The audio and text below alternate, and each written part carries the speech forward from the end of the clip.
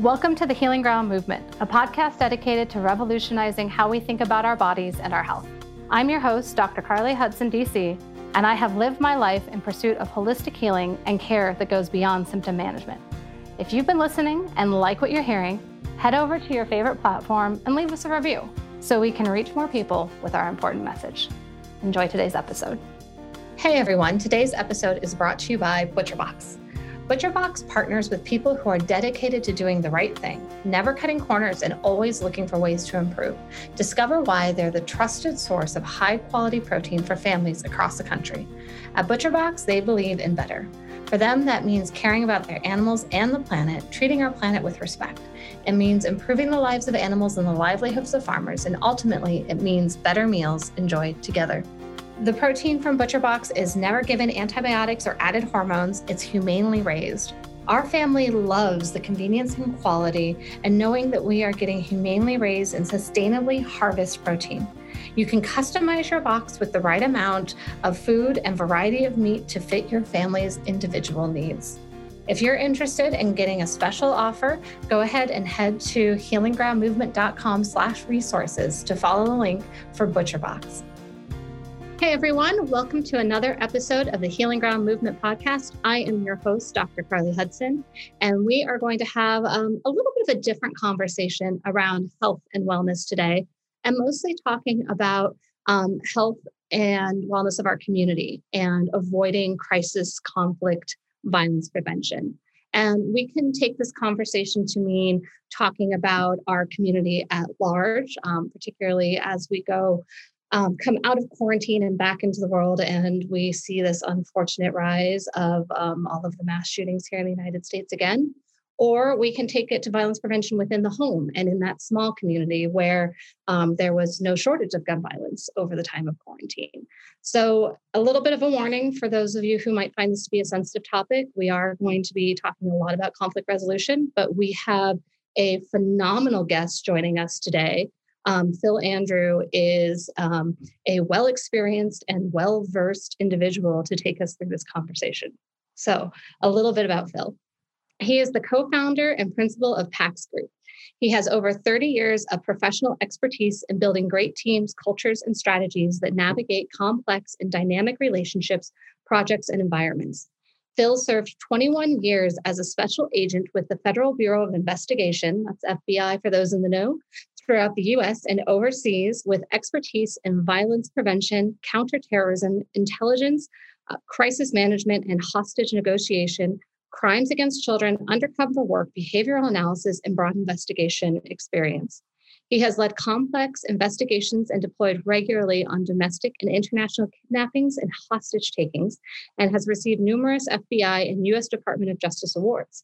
He is an adjunct instructor of negotiation, business intelligence, leadership, and ethics at DePaul University's Kelstadt Graduate School of Business and Development of Management and Entrepreneurship. He is relied on for strategy, policy, and planning expertise by Chicago's citywide Violence Reduction Working Group, a public-private effort to coordinate data, strategy, and resource to reduce gun violence. So when we talk about having a well-versed and well-educated guest today, you can't come up with a more thorough background than that. So Phil, thank you so much for joining us today. Glad to be with you, Carly. Wonderful. Well, this is I want to say a heavy resume that you are carrying with you. What got you into this history and experience within the FBI and in managing conflict and crisis resolution? Well, I think probably as many people think about conflict and crisis, it's the same starting point. I grew up in a family of 7 children, so a big house of 9. And it was not light on controversy.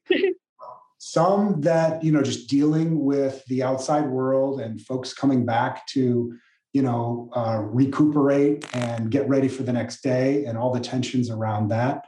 Anytime you put a lot of people in a small place with limited resources, that by definition is a crisis.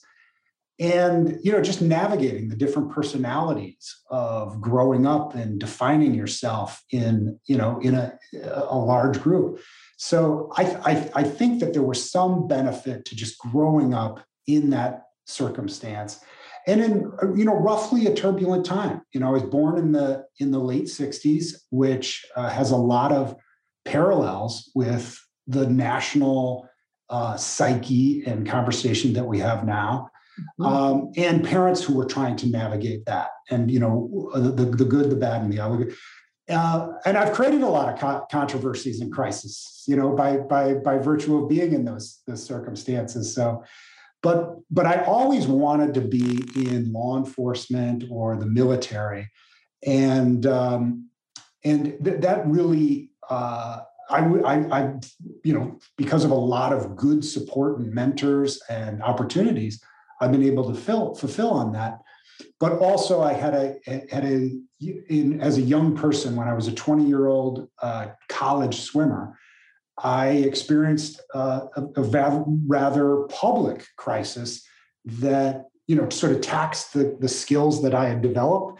And put some emphasis on, how I was going to navigate my own way out of that crisis, and maybe learn a few things and figure out how I was going to contribute back to the community.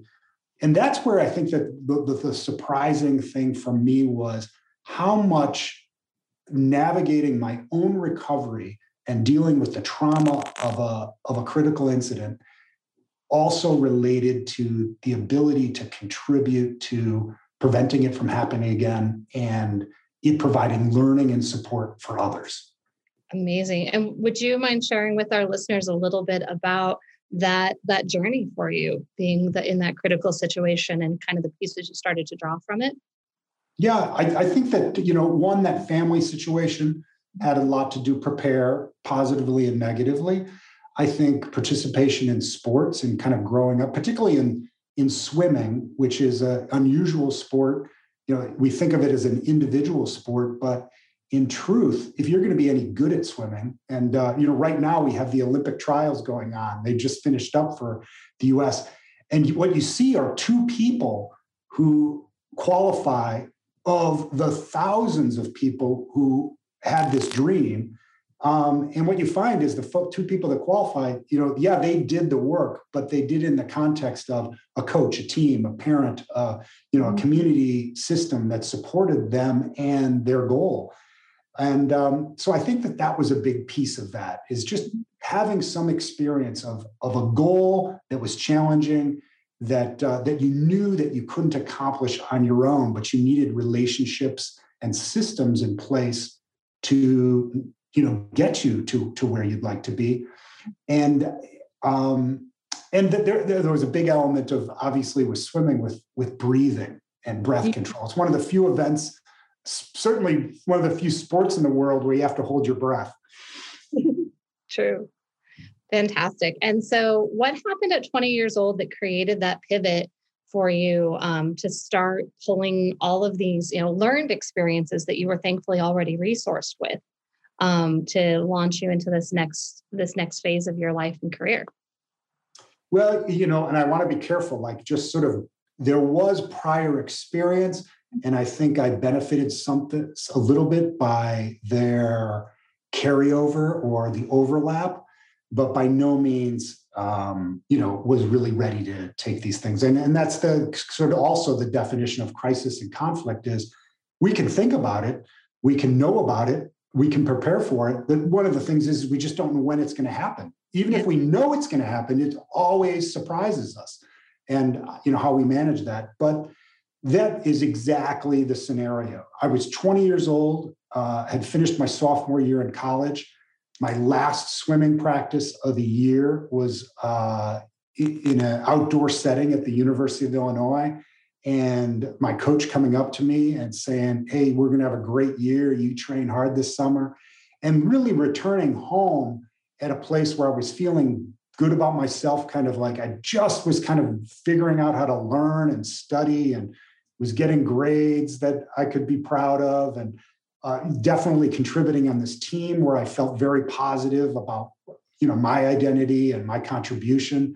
Mm-hmm. And the very next morning, there had been a deranged person, somebody who had a long history of psychological problems, had been planning an attack on the community, and she was executing it that day. And unbeknownst to me and anybody else in the community, it resulted in her setting fire to a home, sending poisons throughout the country, trying to ignite a cyanide gas device in a grade school. And it culminated with her entering a second grade classroom in a school just blocks from my childhood home, where she opened fire on second graders, shooting 6, killing 1 immediately. And then in the course of her escape, she crashed her car just outside my childhood home, and a hostage situation ensued in my home, where my mother, father, and I were held at gunpoint for roughly 90 minutes. We were able to negotiate her letting my mother and father go. My mother was able to get to the police and alert them of what was happening in the house. But at one point in this, I found myself one-on-one with her, looking for an opportunity to disarm her, and I was shot in that attempt. And she subsequently took her own life moments after I was able to escape. But what I didn't know at the moment is the bullet had ripped through my chest, puncturing both of my lungs, putting a hole in my esophagus, my stomach, crashing through my pancreas, and grazing my pericardium, and then it got lodged in my left lat. And but I didn't know the significance of that damage really until almost days later when I was recovering. But dealing with this inability to breathe, even after I was able to escape the house and get to responders on the driveway, and that became its own sort of interesting intersection of thinking about swimming and whether I'd swim again, and reacting to the people around me where there was a lot of confusion and panic, and it still being a very, very dangerous situation, and a critical one for my own survival. Mm-hmm.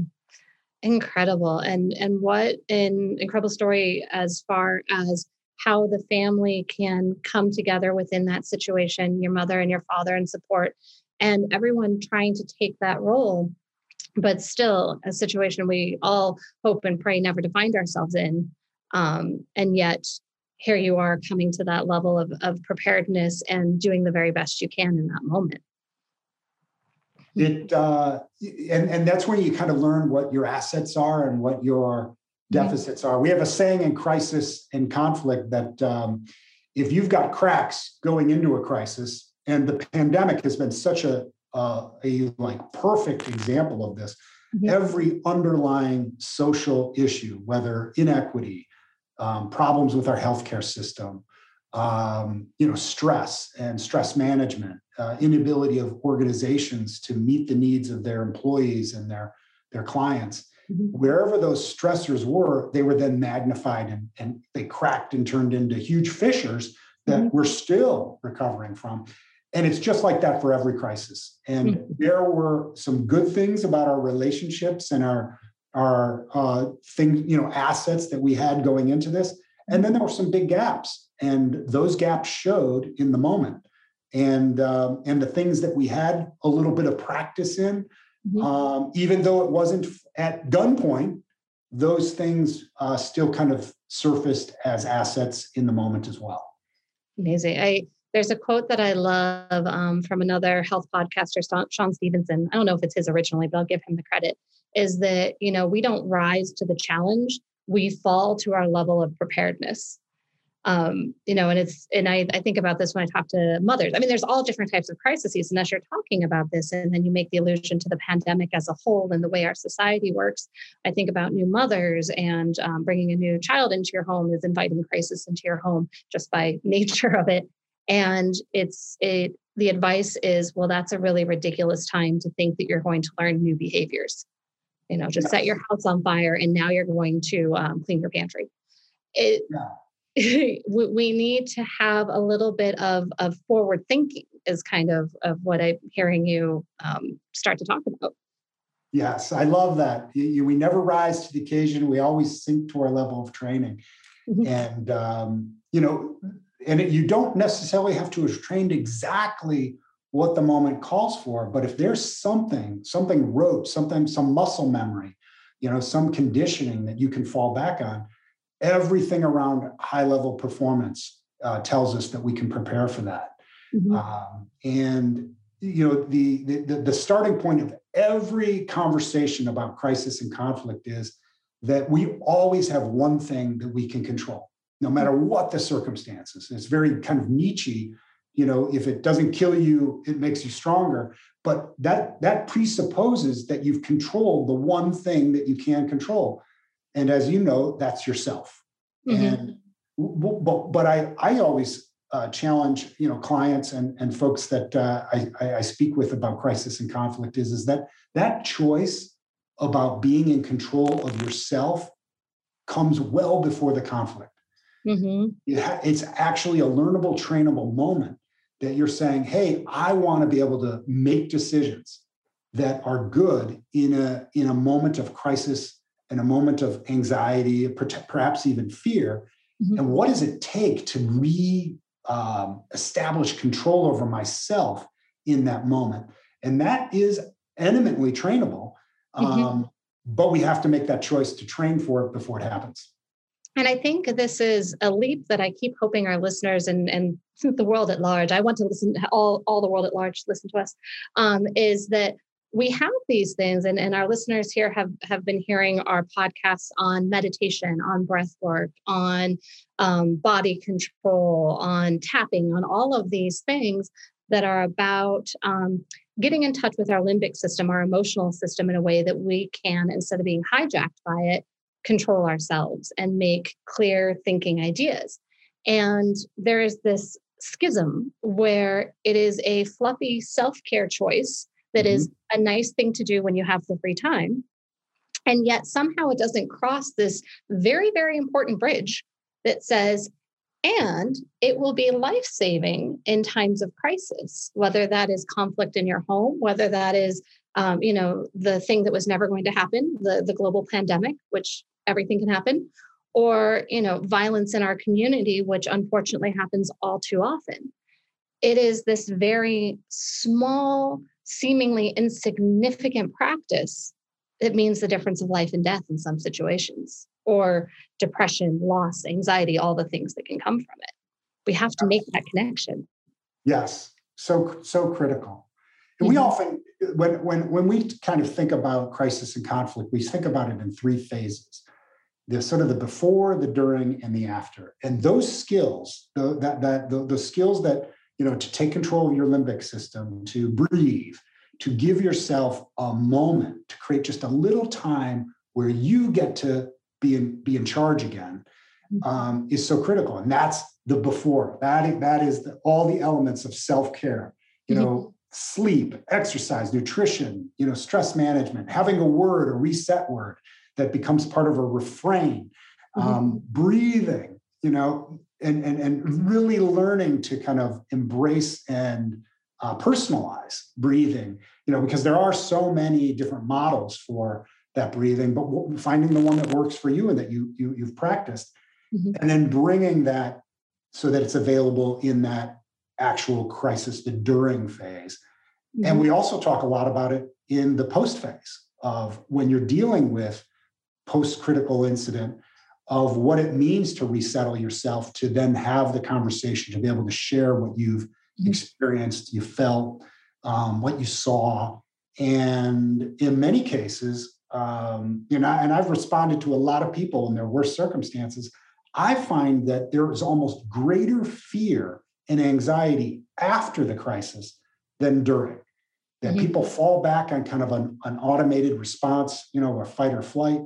And then there's a realization of how bad it could have been, and that was very much my own experience as 20, is realizing how lethal that actually was, how dangerous that situation actually was, that we were navigating, with some measure of calmness, but in the aftermath thinking, oh my gosh, everything could have gone wrong. I mean, all of us could have been mowed down. She could have gone on to kill other people. And the magnitude of that actually was scarier than the moment itself. And I wonder, it wasn't so much what I was having. I was pre-planning for us to talk about today, but particularly as you made the allusion to crisis like this last year we've been in, and now here in the United States, and I know it's different in different countries around the world, we're kind of in that re-emerging phase now as people are coming back to the quote unquote normal and what is normal and what looks different.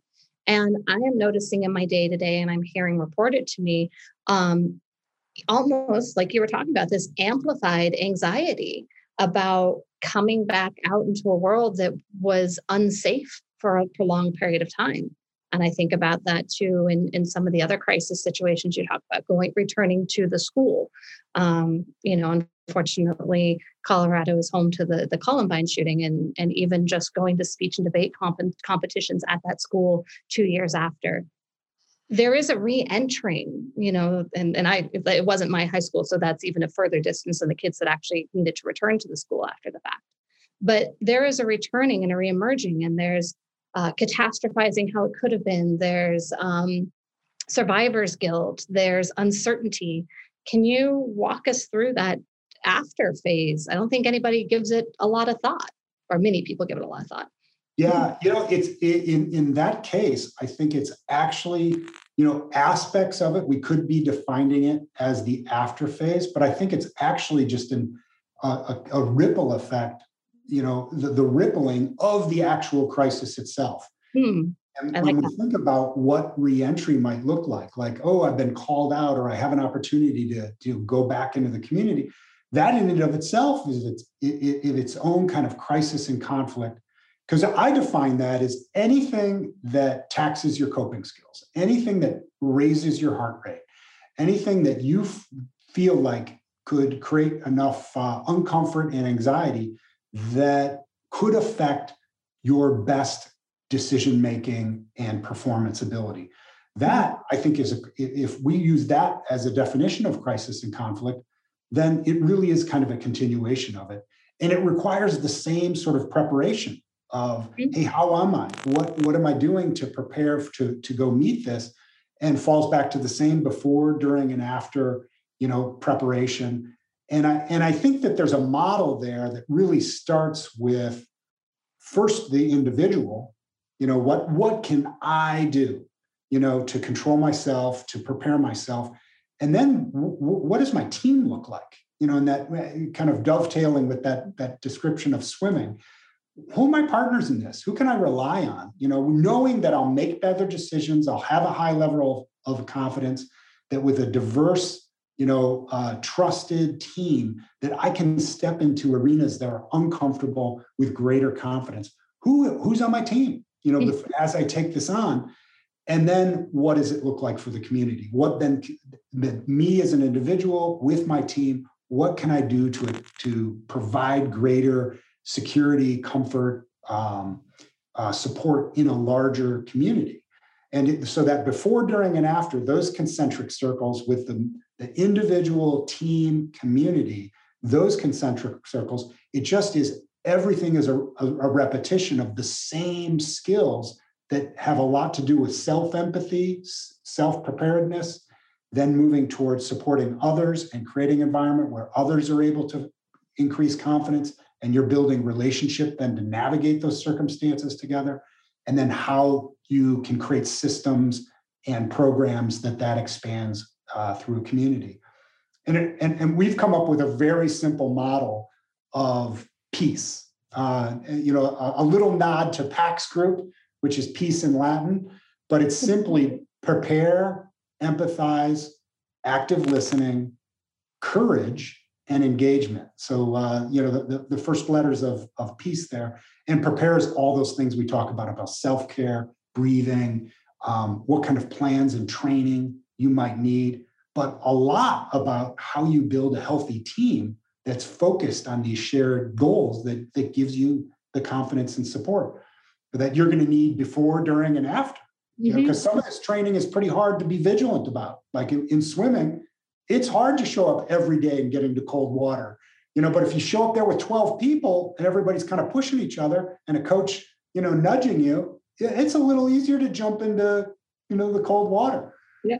And that's a lot like preparing for crisis, and then leveraging the kind of the time and the space to use skills around empathy that you'd need to build that team in the first place, but that you'd want to deploy in a crisis that helps slow down the crisis, where you can rely on support, control yourself, and then leverage skills. Because sometimes all you need in a crisis is a little more time.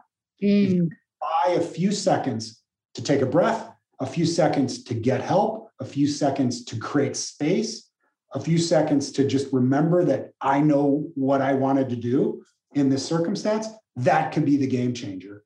So I love this acronym. I was scribbling it down as you were talking. So PEACE being preparedness, empathy, active listening, courage, and engagement. Yeah.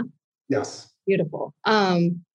So all of these pieces and the preparedness with that mindfulness and that breath. And I think we'll keep coming to some of those more central letters, not because the preparedness isn't the importance, because you and I, we're driving home that it is the baseline of everything. But because we've provided a lot of that information in other podcasts, I'm really curious to talk. My brain's going like 5 different directions. I just want to talk forever on this. But when we talk about buying some time, having that breath and slowing down time, because time's a construct. It's either you're in the flow and the whole afternoon's disappeared before you know anything about it, or you're bored out of your mind and you're just watching the clock tick, trying to get to what you want to do. How does things like empathy and listening and courage have any bearing on time, on how a crisis situation passes before us? Yes. Well, let's start with courage. The courage to raise your voice, a courage to say, "Hey, this frightens me."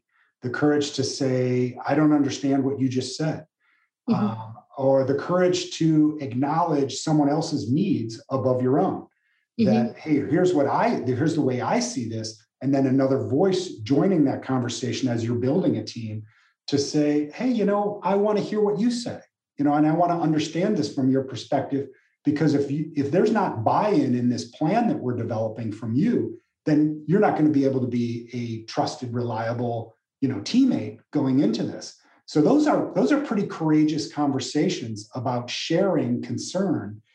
And it also takes a lot of courage to ask questions. It takes courage to really digest a lot of the things. Maybe something's gone wrong in the past that's never been dealt with. And we're like, well, we don't want to talk about that thing that happened 10 years ago. But it's still much in the consciousness. There's still some trauma and some feeling around that. It takes courage to say, you know what, we're willing to dial the clock back to 10 years ago when we didn't do this right, when we didn't invest in it, when we weren't willing to have a conversation like this, and we're going to talk it through. All those things require courage. And the engagement piece that's as simple as, look, the more you stay on this in the moment, the more focused you are in these conversations, in the preparedness, even in the crisis of just staying online long enough to make a difference. It really is about engage. And the things that you learn from others and information you gain from staying sort of on the field. These are the things that actually win the day. Maybe your solution wasn't there, but you stayed there long enough to be present with somebody. And that's what won it. And I'll tell you, there's another aspect here that when you go through a crisis or a conflict and you do a few of the right things, that in and of itself can be incredibly bonding. You could spend a lot of time training with people, but you could short circuit all that training by just going through a very dynamic situation with somebody and be like, you'll be bonded for life. And you're looking to partner with that person in further crises.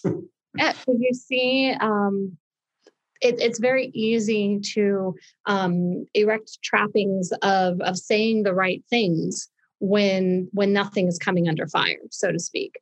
But like we were talking about before, when we fall to that level of preparedness, there is no, well, I'm going to take a moment to say the right thing right now.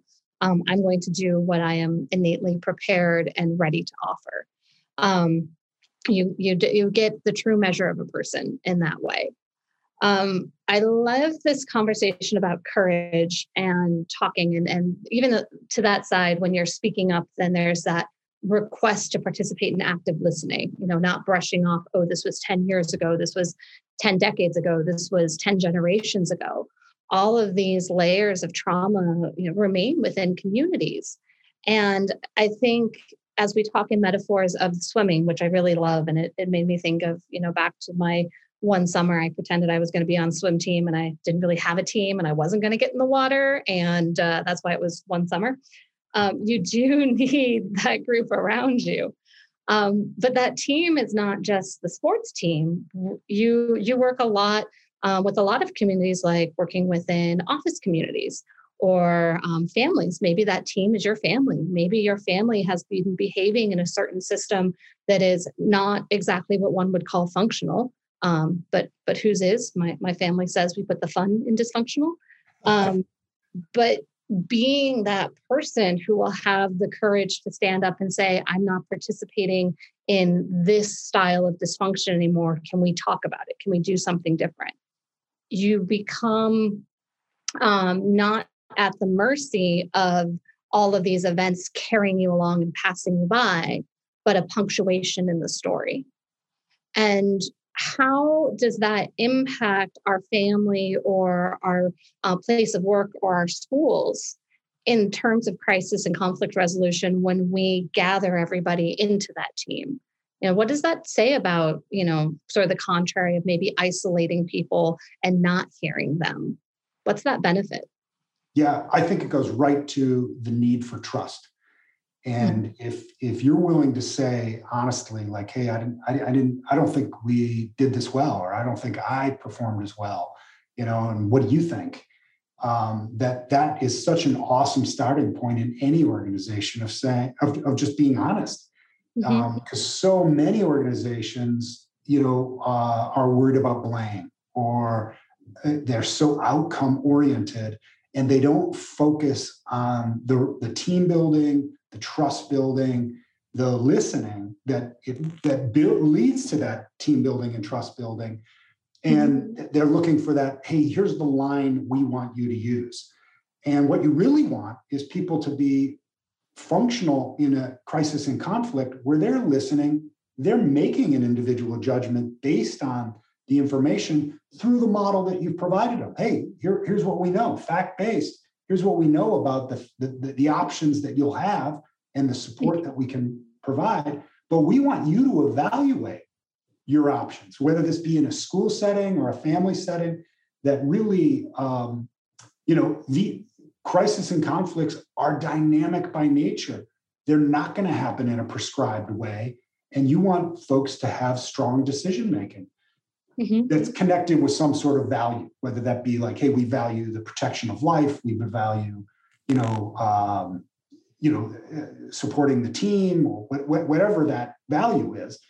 And these are the things that allow them to navigate that and then foster the kind of confidence that leads to good team building. Absolutely. To me, it starts feeling a little bit like, and I use it's a loaded word, but I feel like if we just amplify things in this conversation, but calling something a company propaganda, that this is the statement we are going to stand behind. Please don't question or poke it. And by please don't, I mean, do not touch it.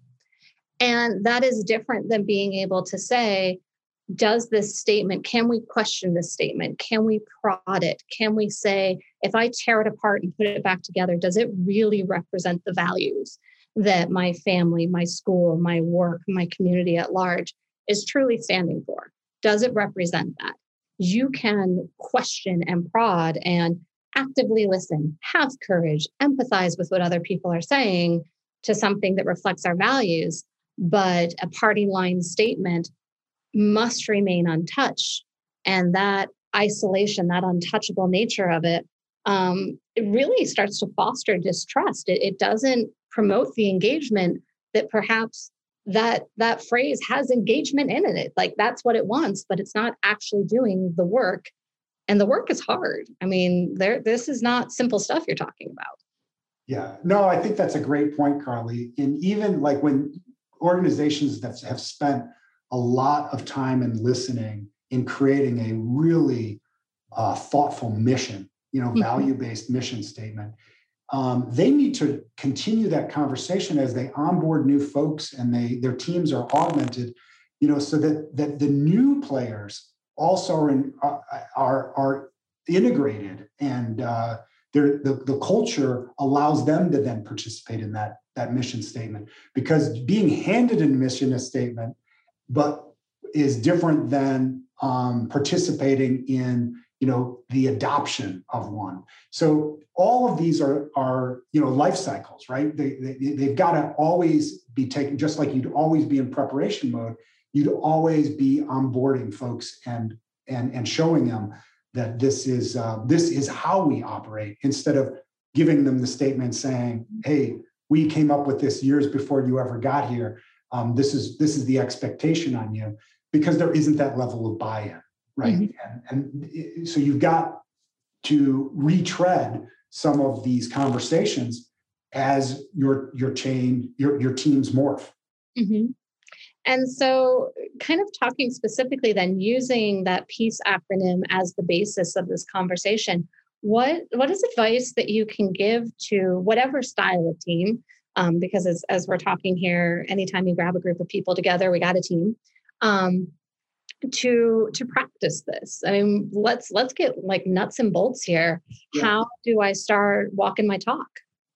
I think that probably the place that folks have the most difficult time is with that kind of empathy, active listening phase. Mm.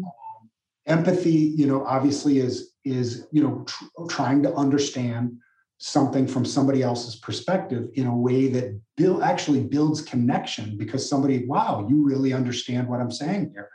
And there are skills associated with that. And, in the crisis negotiation world that I came out of with the FBI, the active listening skills were at the heart of that, of actually the neurological skills and words and phrases that really kind of tickled the brain in a way that demonstrate I am listening.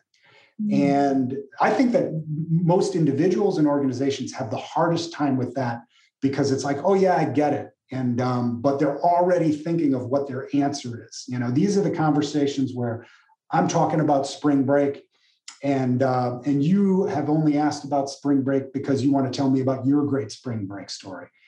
And that isn't active listening. Active listening is where you're identifying emotion, that you are providing those pauses, that you are repeating, paraphrasing, summarizing what someone says. And the level of emphasis of helping an organization and individuals understand that, don't gloss over that. Don't, in any circumstance, in the pre, in the during, and in the post, don't gloss over the ability, those skills where you are allowing somebody else to express themselves in an important way, because the trust, the empathy, the relationships that create there, that's what you're building for all those next steps. And I think it's glossed over. Folks don't fully appreciate it. And they think that it takes time. And I think initially it does, this notion of like, hey, I'm going to slow it down and try to hear you. But when it's really practiced and it becomes sort of rote and there's some muscle memory for it, it actually doesn't take the amount of time that we think it does. And the amount of time that it saves on the back end, because we focused on the relationship building skills, is very consequential. So I see that all the time, where folks want to glide through it. I get it. We're already friends. And even in my own circumstance, like I'm married with 4 kids, been married for 28 years. And when I do not use those skills, I hear about it. Oh, weren't you trained? I thought you were a crisis negotiator. Is that what?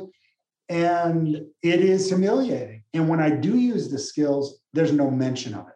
Mm-hmm. Like it actually, the neurology of it, the psychology of it, is so gratifying even in a spousal situation, that my wife is not saying, oh, you're using your skills. She's just appreciating that she's understood. And that moves us forward. The outcome is engagement and feeling safe and feeling part of a team. And that these so-called soft skills are part of our foundation. I love that you brought up that it saves us time on the back end. This scrambling back, this apology, this I missed it. I see this a lot it's a big problem in healthcare that, doctors are trained to take as much information as quickly as we can to get to the diagnosis. Yes. And what I was lucky enough to have some very empathetic teachers that what we were told is if you listen closely enough to your patient, they will tell you their diagnosis without you having to do any of the work, which saves me a lot of time on the back end. I'm not minding that. But it comes with paraphrasing, listening to their pauses and listening to their expression, repeating back to make sure you heard the statement that they said so that your diagnosis actually matches the story being presented to you. Because one symptom can attach to 10,000, but 10 different diagnoses. And you need all of the active listening to tell you which one is the right one, not for you to choose, but to tell you. And yes, we see that across the board, that if we could just listen to people, they actually do tell you what they want. Yes. Well, and importantly too, that you're identifying with whatever is happening with them emotionally, but those other pieces of the story that you're able to put together, that's great. Now you have diagnosed and surgery, you have the perfect solution for this person, but they are resistant to it now. And they're resistant because you didn't connect with their other concerns that you glossed over, that you didn't elicit from them. And like you say, they will tell you if you create the right condition, and then it allows you to format that solution in the way that's personalized for them. Mm-hmm. We have a saying in crisis negotiation that emotions are universal, that you know what it's like to be angry and sad and happy and elated. But what we don't know is the story associated with it. You don't know what makes me angry or sad or elated. But when we are able to connect that emotion with a specific story, that's actually that magical kind of neurological connection that allows for us to have influence. That's the rapport phase, that I understand how you feel about the story you've just told me. And I'm able to format how I'm going to speak back to you. First, just giving you exactly what you gave me, but then adding on these, how we might feel about this solution, in an open-ended question. And that's where the rapport is built, that then we're navigating this problem, whether it be with a patient, a family member, fellow FBI agents, classroom settings, and preparation for even a police officer on the street, with someone they've pulled over, or with a community contact where there's already been a crisis. We know that then you're able to navigate the next moment more successfully because a relationship's been created. I wonder, and I love the list that you laid out there, because I was going to ask you with, so 4 children, with all of your children, does this come in handy? I'm imagining some of them are getting close to adolescence. That rapport definitely makes a difference between, we're still doing what I say, I'm the parent, but we're going to do it together, or you're going to do it because I told you so. Which one of those has engagement and teamwork with it? Oh, without question. I often get the question with all the places I've been with crisis and conflict, what has been my most difficult negotiation? And I've supported negotiations that resulted in the release of a New York Times reporter who'd been held by the Taliban for 9 months. I've done dozens of narco, terrorism, kidnappings for ransom. And the negotiations in my kitchen with teenagers have without question been the most challenging, where I need to do all of these steps of being prepared for this challenging conversation, stay within the skill set, first seek to understand before being understood. Otherwise, I get my ass kicked. I love it. And I hope that is of great comfort. It's a great comfort to me as a mother as well, to all the parents listening. You've seen it all, and my friend and I will often comment, "Do not negotiate with terrorists," and we're talking about our daughters, who are 4 and 5. That it is that kitchen table conversation. We don't just need to be around the world saving lives. We can save our own sanity right here at home. Yes. What's important, I think, in digesting, why is that the most difficult? Mm-hmm. And walking it through, it's because it's so difficult to move myself off of being afraid. That I bring such value on this conversation, that this is in a decision tree, that if this isn't done right, then they're going to go to the wrong place with the wrong people, and they're going to be living in a van by the river immediately. And none of that is true. None of that is true. But I'm somehow putting myself in that emotional place. And that's how I'm starting dialogue, in a place of absolute and utter fear of a bad outcome, and not paying attention to the emotion here, and learning that these relationships, and struggling with identity, and the problem that we are fighting over actually has very little to do with the pressures and the considerations that a teen is under in trying to make a decision in the first place.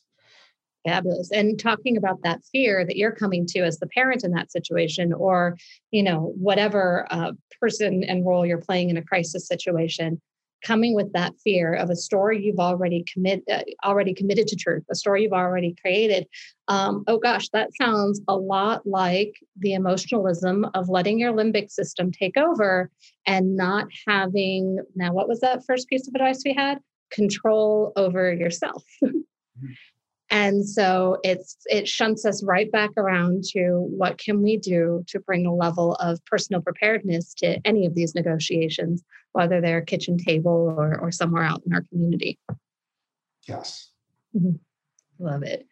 So one last thing I'd like to talk a little bit more about, and we touched on it a bit, which is, the concentric circles of, if I care for myself first, and then I care for the team I've gathered around me. And it's my immediate family, it's my neighborhood, it's my workplace.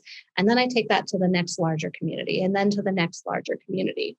There's a lot of fear just permeating all of our systems that you talked about earlier on in our conversation. The systems that we see as broken are systems of a systemic racism, of school systems, of healthcare, of food access.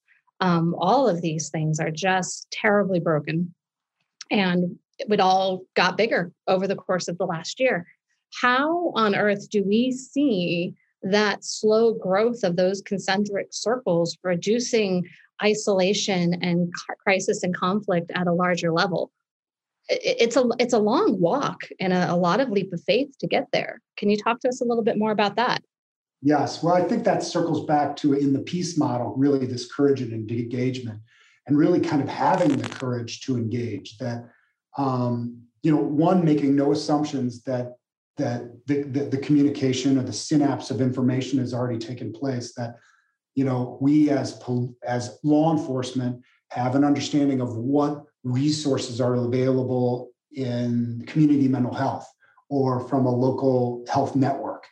And the assumption that the bosses have figured this all out, and if there was something there, we would already be told about it. Those are, in a vacuum, those aren't safe assumptions. And in a crisis, you would be drawing a line directly to it. No, I know where it is. I've got an 800. I've got a contact. Like, in a moment, like if I need it, I know where I can go find it, and I know what it and how it will deliver.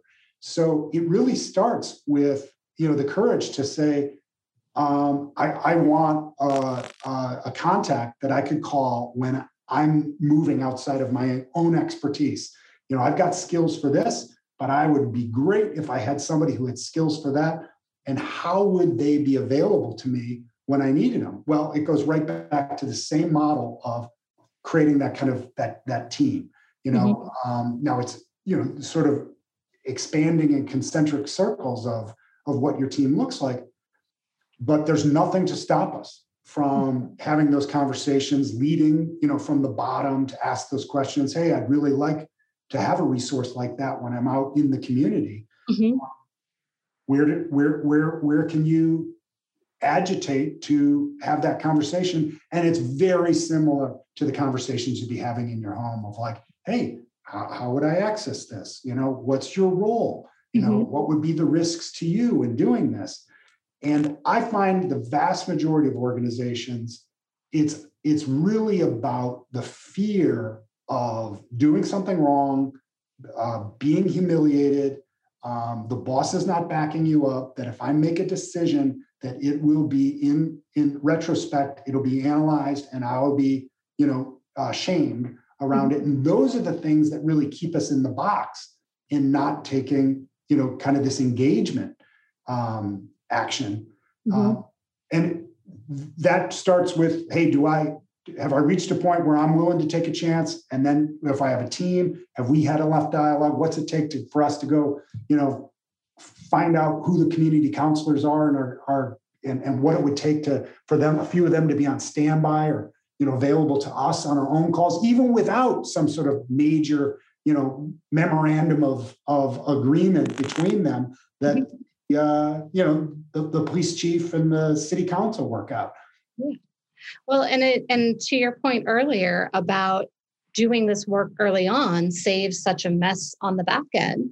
I mean, we can take a look at current events in the United States over the last year. We saw on a global scale the murder of George Floyd, exposing what people were too afraid to expose in the first place for fear of being put on the spot, that, the police systems now entrenched in whatever systemic racism that exists in different pockets and all over, but also not having the training to deal with mental health issues. And this didn't apply in this situation with George Floyd, but these are all things that came out about the police forces. What does the training actually include, and where are the holes? Where are the deficits in that training? And where does that resource need to be propped up? It all becomes exposed at one place. Now, do you want it exposed in a crisis situation where everything is being held under the microscope? Or do you want to start in that courageous place of engagement and start to fill in and train those deficits before they become a problem on a national scale? Absolutely. Either way, the crisis will expose where they are. Yes. Yeah. And I here, my take on, kind of the policing situation in America today is that we've made assumptions that because they're first responders and they are able to do sort of heroic things in certain circumstances, that somehow they're doing this in a really healthy manner. And I think the truth is that policing in general is not a healthy workplace, that there isn't high emphasis on this preface of, being self-care, of showing up ready to do this. If your job is to respond to other people's crises, as by definition, you need to be really healthy. You need to be really well prepared. And that means caring for yourself first. And these folks are showing up on a regular basis. I mean, in the Chicago situation right now, no days off for the summer, 12-hour shifts. Police officers in Chicago are not spending time with their family this summer due to, really a lack of enough resources. And that is a terrible situation for folks to take care for themselves and then turn with empathy and compassion to our community that presenting the crises that they should respond to. Mm-hmm. And so much of that in the workplace culture that balances primarily on strength. I can take it. I can see some really terrible, ugly, and traumatic things, and that I can get right back up and do it again. Mm-hmm. We just know that there are limitations to that, but we're not taking the pause and supporting folks so that they're healthy to come back and do the right thing. So it's really kind of a very unhealthy culture and workplace that we've asked to do things that are really difficult in the first place. Yeah. And I love that you bring up that we're basing that assumption with all of our first responders. And so I do want to be really clear here on this conversation that Phil and I are talking about that personal preparedness and that empathy. There are so many more conversations that we could have about resources and training and expectations and communities and all of that. And so for the purpose of today's conversation, we are really filtering in on that crisis preparedness emotional side of things. That we do see, we have an assumption and expectation on all of our first responders that they are healthy and ready to keep going. We have this Superman kind of way of thinking about it.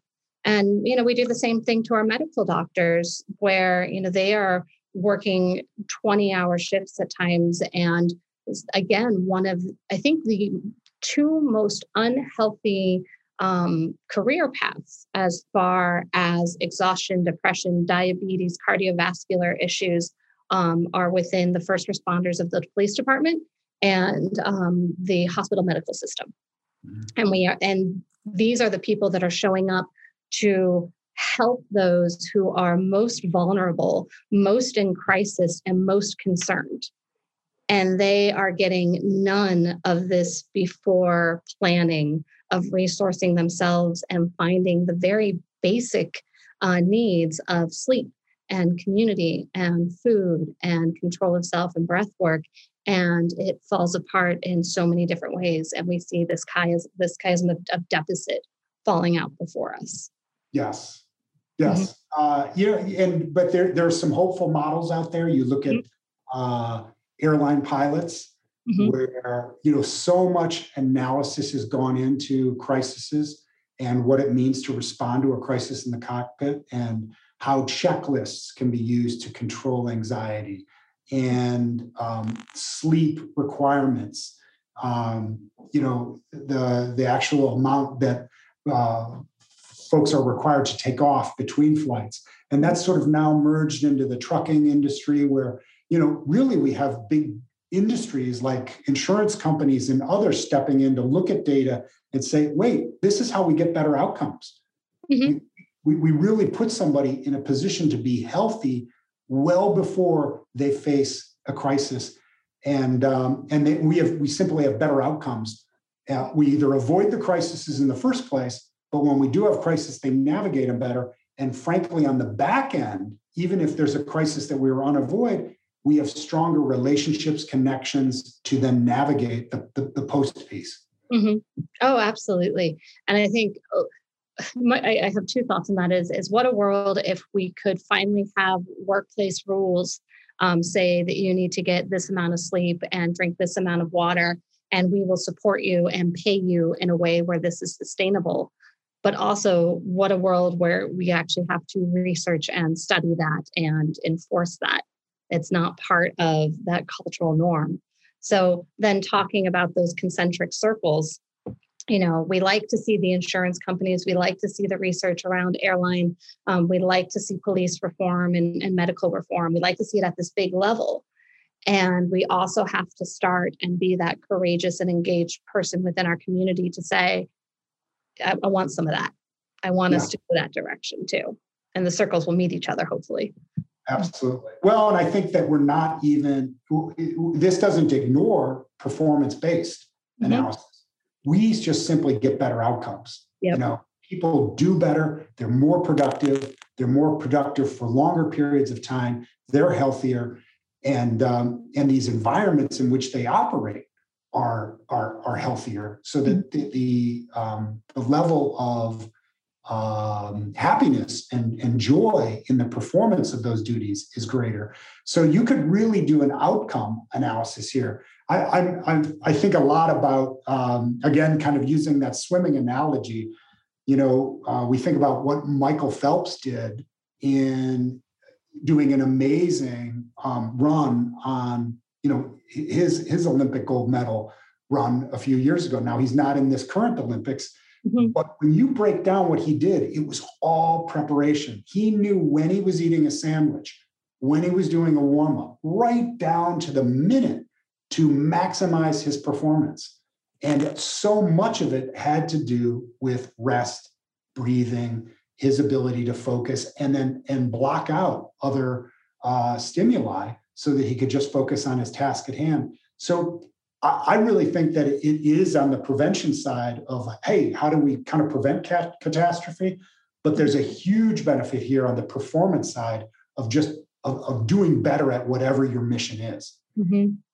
So no matter how you cut it, no matter how you break it down, this idea of taking time for preparedness, knowing that you have access to the one thing we can control in our life, ourselves, and the empathy that we learn from knowing ourselves, the ability to listen actively and engage with our community, with the people we're talking to, and the courage to step beside assumptions, beyond assumptions, even if we're afraid of being embarrassed or getting it wrong.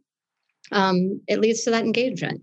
And oh, look, there's that piece again. It's just such a beautiful way to think about participating in our lives on a daily basis, but also as we experience the ripple effects of all that 2020 was and is and shall continue to be. Awesome. Well, thanks for the opportunity to start this conversation and share some of these insights. I really have enjoyed sharing kind of the peace model there for as it starts off with really self-control and leading into a positive outcome for any kind of crisis or conflict. Phil, thank you so much for joining us and sharing all of your hard-earned experience and training. Where can people learn more about you and your work? Where can they find you? Sure. We're at paxgroupllc.com on the internet. You certainly connect with us on Facebook. LinkedIn is probably the easiest. And happy to connect with organizations that are looking to integrate these models and leverage crisis and conflict preparation for better outcomes. Beautiful. Well, thank you so much for joining us. And thank you to all of our listeners for joining us for another just thought-provoking, if I do say so myself, conversation. Thank you, Phil, for bringing all of those provoking thoughts. And we look forward to having you join us again next week for another episode on the Healing Ground Movement. Be well. Thank you for listening to today's episode. I hope you enjoyed what you heard and got a little something out of it. Now remember, the information expressed in these interviews is for informational and not diagnostic or treatment purposes. However, I hope you find that having the right information and resources can go a long way to helping you on your healthcare journey. Ask the right questions and seek out professional help.